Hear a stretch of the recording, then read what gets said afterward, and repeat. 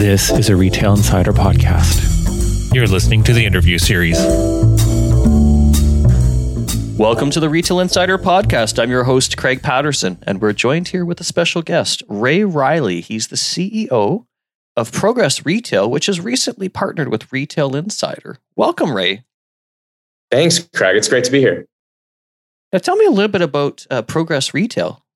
Yeah, sure. So we are a retail operations platform. There's a lot of words going around to sort of describe, I think, like this new category of software and tools, considering all the change retail's been undertaking the last, particularly, I think, decade. You could call it a retail execution platform, employee experience platform, all pretty much saying the same thing in the sense that, it's really about, for us, enabling and empowering frontline teams with tools that are designed for retail or not generic. And so whether that's task execution, whether that's company communications and messaging, whether that's dynamic behavioral based learning and analytics, getting all of that into a single environment or a one-stop shop, if you will, for retail teams, that's what we're about. The other half of that, though, is that we also bundle a ton of renowned retail education with the platform. So taking away not only that heavy lifting, but also enabling retailers to partner with our expertise in how do you actually design and implement effective learning strategies that work on the shop floor, that are human-based, empathy-centered, and more. So that's in a nutshell. It's mostly technology, but there is a content side of the business that is super effective as we implement with retailers all over the world. And now you've got a background as well in the retail industry. Tell me a little bit about that, because your experience has certainly driven this growth. Yeah, definitely. I started, I suppose, my first real retail job, if you will. I was 18 selling cell phones. So that was really, my first sort of shop floor experience. And I wanted to go to college to play basketball. That didn't work out. And so I was fortunate to at least figure out I was good at selling things. So worked on the shop floor, ended up owning my own wireless stores with a partner. And then got into jewelry retail sometime after that, after owning a few of my own companies. And so familiar to Canada, of course, is Michael Hill, which has about, I think, 100 stores in Canada. I was sort of in a head of stores role for the US business that was a bit small, was quite smaller than the Canadian business. And so, I've like I like to say when we talk with retailers every day, I have turned the gate key, I have disarmed the alarm, and I have, Windexed the windows and the cases. And I've definitely lived and breathed stores for the super majority of my career. And it, without question, influences what we do from a product standpoint, from a communication standpoint. And obviously, there's a deep familiarity and respect, for the life and work that retail teams do every single day. That's terrific. Now, you've got an obviously expansive background here. What have you seen over the course of the pandemic? Because things have certainly changed, be it in staffing or otherwise with retail. Tell me a little bit about what you've seen in terms of changes over the last 2 and a little bit years here.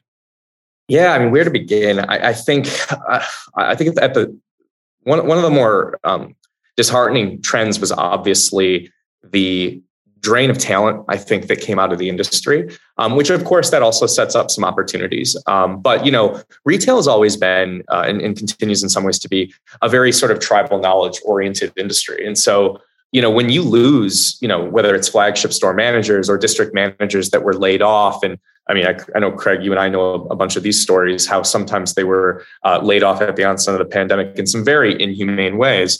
You lose 10, 15 years of experience like that overnight. I mean, it's very difficult to, recover quickly from that type of drain to, an individual retailer's organization. So I think that's obviously been, that's been a big hit for a lot of retailers. And so the question becomes, well, how do we remedy that? And, obviously, our tool and solution is instrumental in doing that. But I think, the other side of that, I think, is that, the amount, and everyone has talked about this, so the acceleration that did occur in, implementing, whether it was various fulfillment methods or, projects that were maybe slated to take place over the course of, 2 or 3 years down the line. They were like, nope, we're going to get this done in 2 quarters or 1 quarter. That was very interesting to see. And I think that, adopting, for some retailers, adopting more of that innovation mindset and frameworks, has led to, a lot of holistic benefits, where, retailers are starting to think differently about, how to make change within their organization. So those would probably be 2 of the big ones. And I think at a bit more of a granular level, or at least maybe something that we directly see with retailers on a day-to-day basis that impacts what we do, is that retailers pre-pandemic, but certainly during the pandemic, they started to collect a lot of random tools.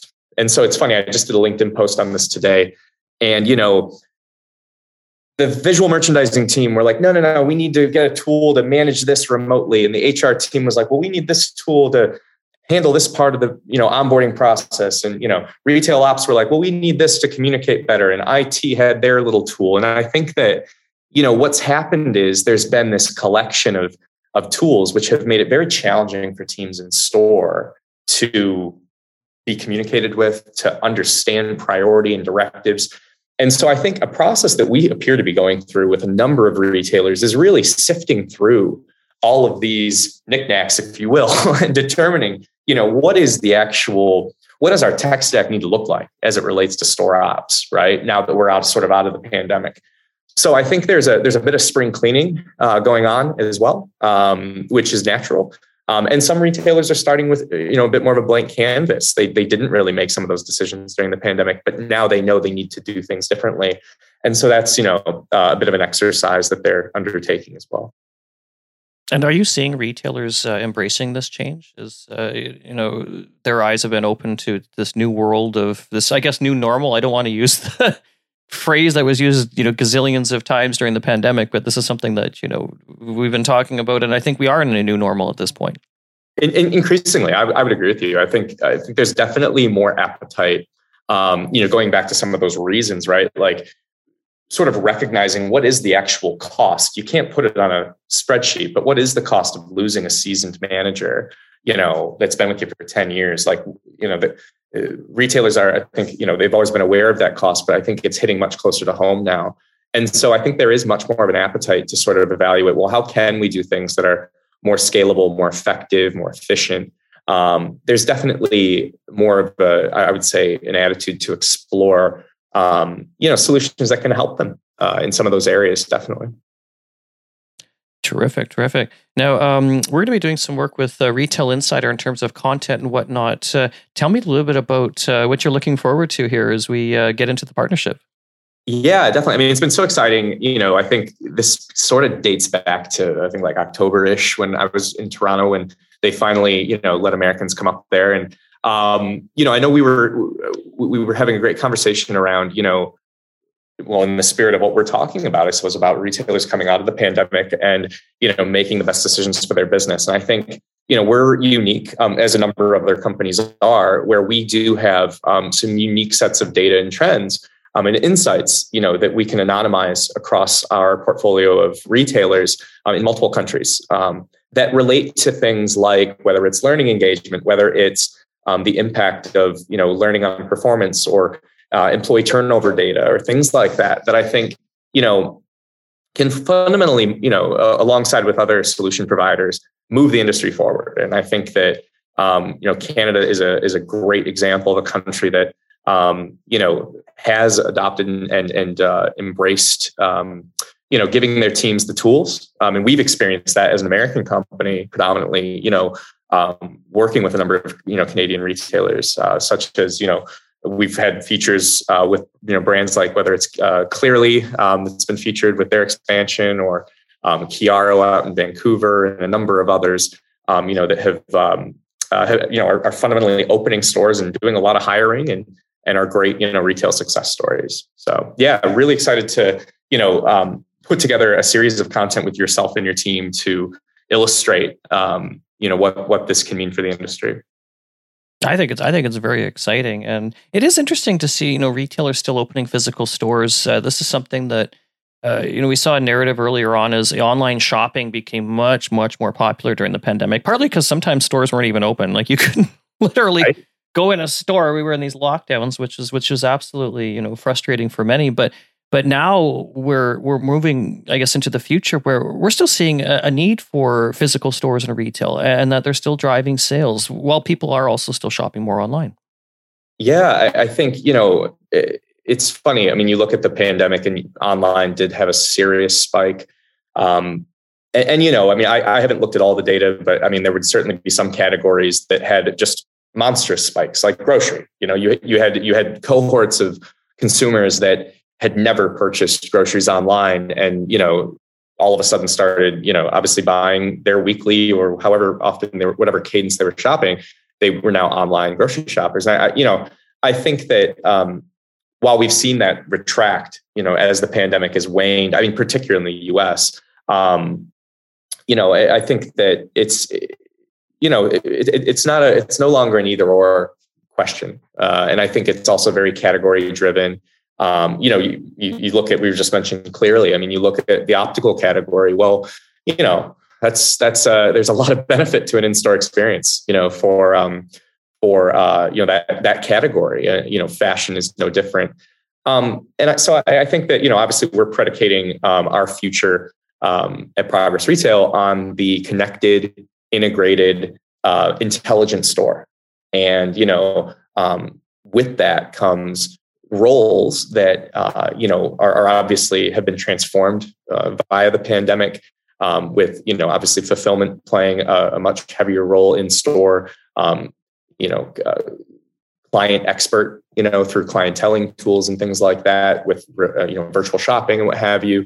So that physical store, whatever it's called and whatever it looks like, is still quite vital. And to be fair, I mean, probably the highest ROI in terms of an acquisition channel for retailers. So definitely interesting to see, how the data is starting to settle with, online penetration and all of that.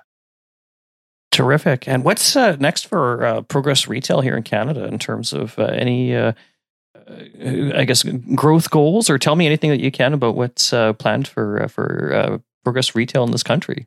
Yeah, so I think we have a few brands that have Canadian operations that we're hoping to obviously acquire and retain and grow with. So that's sort of on the growth horizons. But I think for us, where we are really focused is obviously on building and continuing to build a really compelling product for retailers of any size that value employee experience. And so, for us, that really means how do we, if I was to put it in a sentence, I think it's how do we, and I'll sort of, as a way of putting it in a sentence, I'll tell a story. Like when we talk with retailers, we always say, well, how long does it take, for you to develop with the highest degree of development, like a really strong store manager? And the answer is always like at least a year. And that's just true. I mean, to really take someone who, is maybe going from associate or going from assistant manager to store manager, for them to really fully settle in that role and really become a competent leader and coach and be able to replicate those skills and behaviors in another, because that's really the goal of store management. A year is being generous. And so for us, like something we're really focused on solving, and obviously, I could tell you offline, but I don't want to get into all the secrets on this. But for us, it's, well, how can we make that in 6 months? How can we cut it in half? Given some of the labor dynamics we talked about earlier, we think that that's a really compelling, proposition, to a retailer to see, well, how can we actually rapidly not only just train our teams and give them the skills, but give them the insights to actually run a very high octane business. And so, yeah, that's really what it's about for us in terms of the future and where we're trying to take the product. Now, Ray, you attended Shop Talk, the conference it was in Las Vegas, I believe, a few weeks ago. Yeah, sure was. Tell me, anything interesting happened there? Any interesting learnings? Any interesting people? Yeah, I think the one thing that probably stands out the most, having gone to NRF in January, eTail West I think that was in February or March. This was definitely the first show where it felt like, retail was back and trade shows were back and the industry was back. And so, yeah, it was very, most of the solution providers were out there. A lot of retailers were out there, and, eagerly looking to, find the right solutions for, whatever business challenges they were trying to, overcome. So, whereas NRF was maybe a little more, focused on some abstract themes, not to say that things like the metaverse or anything like that is lacking in substance. It's just more so that, I think that some of the more practical elements of how retail stores operate and how customers are being serviced, are still some big gaps for many retailers. And so Shop Talk was, from a content perspective, like there were some great panels and speaking, on a variety of topics ranging from, environmental and sustainability issues to, obviously what's going on globally with the supply chain challenges, but, also just around, modern store operations and really, obviously the niche that we operate in. So, it was a fantastic event. And it's great to get back out there and meet with people face to face. That's a treasure. I'm looking forward to more. Yes, there's some in-person conferences coming up, and great to see people again. Yes, yeah. And it's very hard to walk a trade floor with a mask. It's very difficult to do that. Granted, obviously following any mandates that are set out, but yeah, it's a challenge. You have to have really, really good vision to read their first or last name on their badge, as you walk past them. So it makes sense. And we're looking forward to seeing more about Progress Retail and Retail Insider. So that will be coming, everyone. We'll be educating a little bit, doing a little bit of news and whatnot. But wanted to say thank you so much, Ray Riley. He's the CEO of Progress Retail, for joining us today. Thank you, Ray. Thanks so much, Craig. And thank you, everyone, here for listening. I'm Craig Patterson. I'm the founder and co-editor-in-chief of Retail Insider. Bye for now.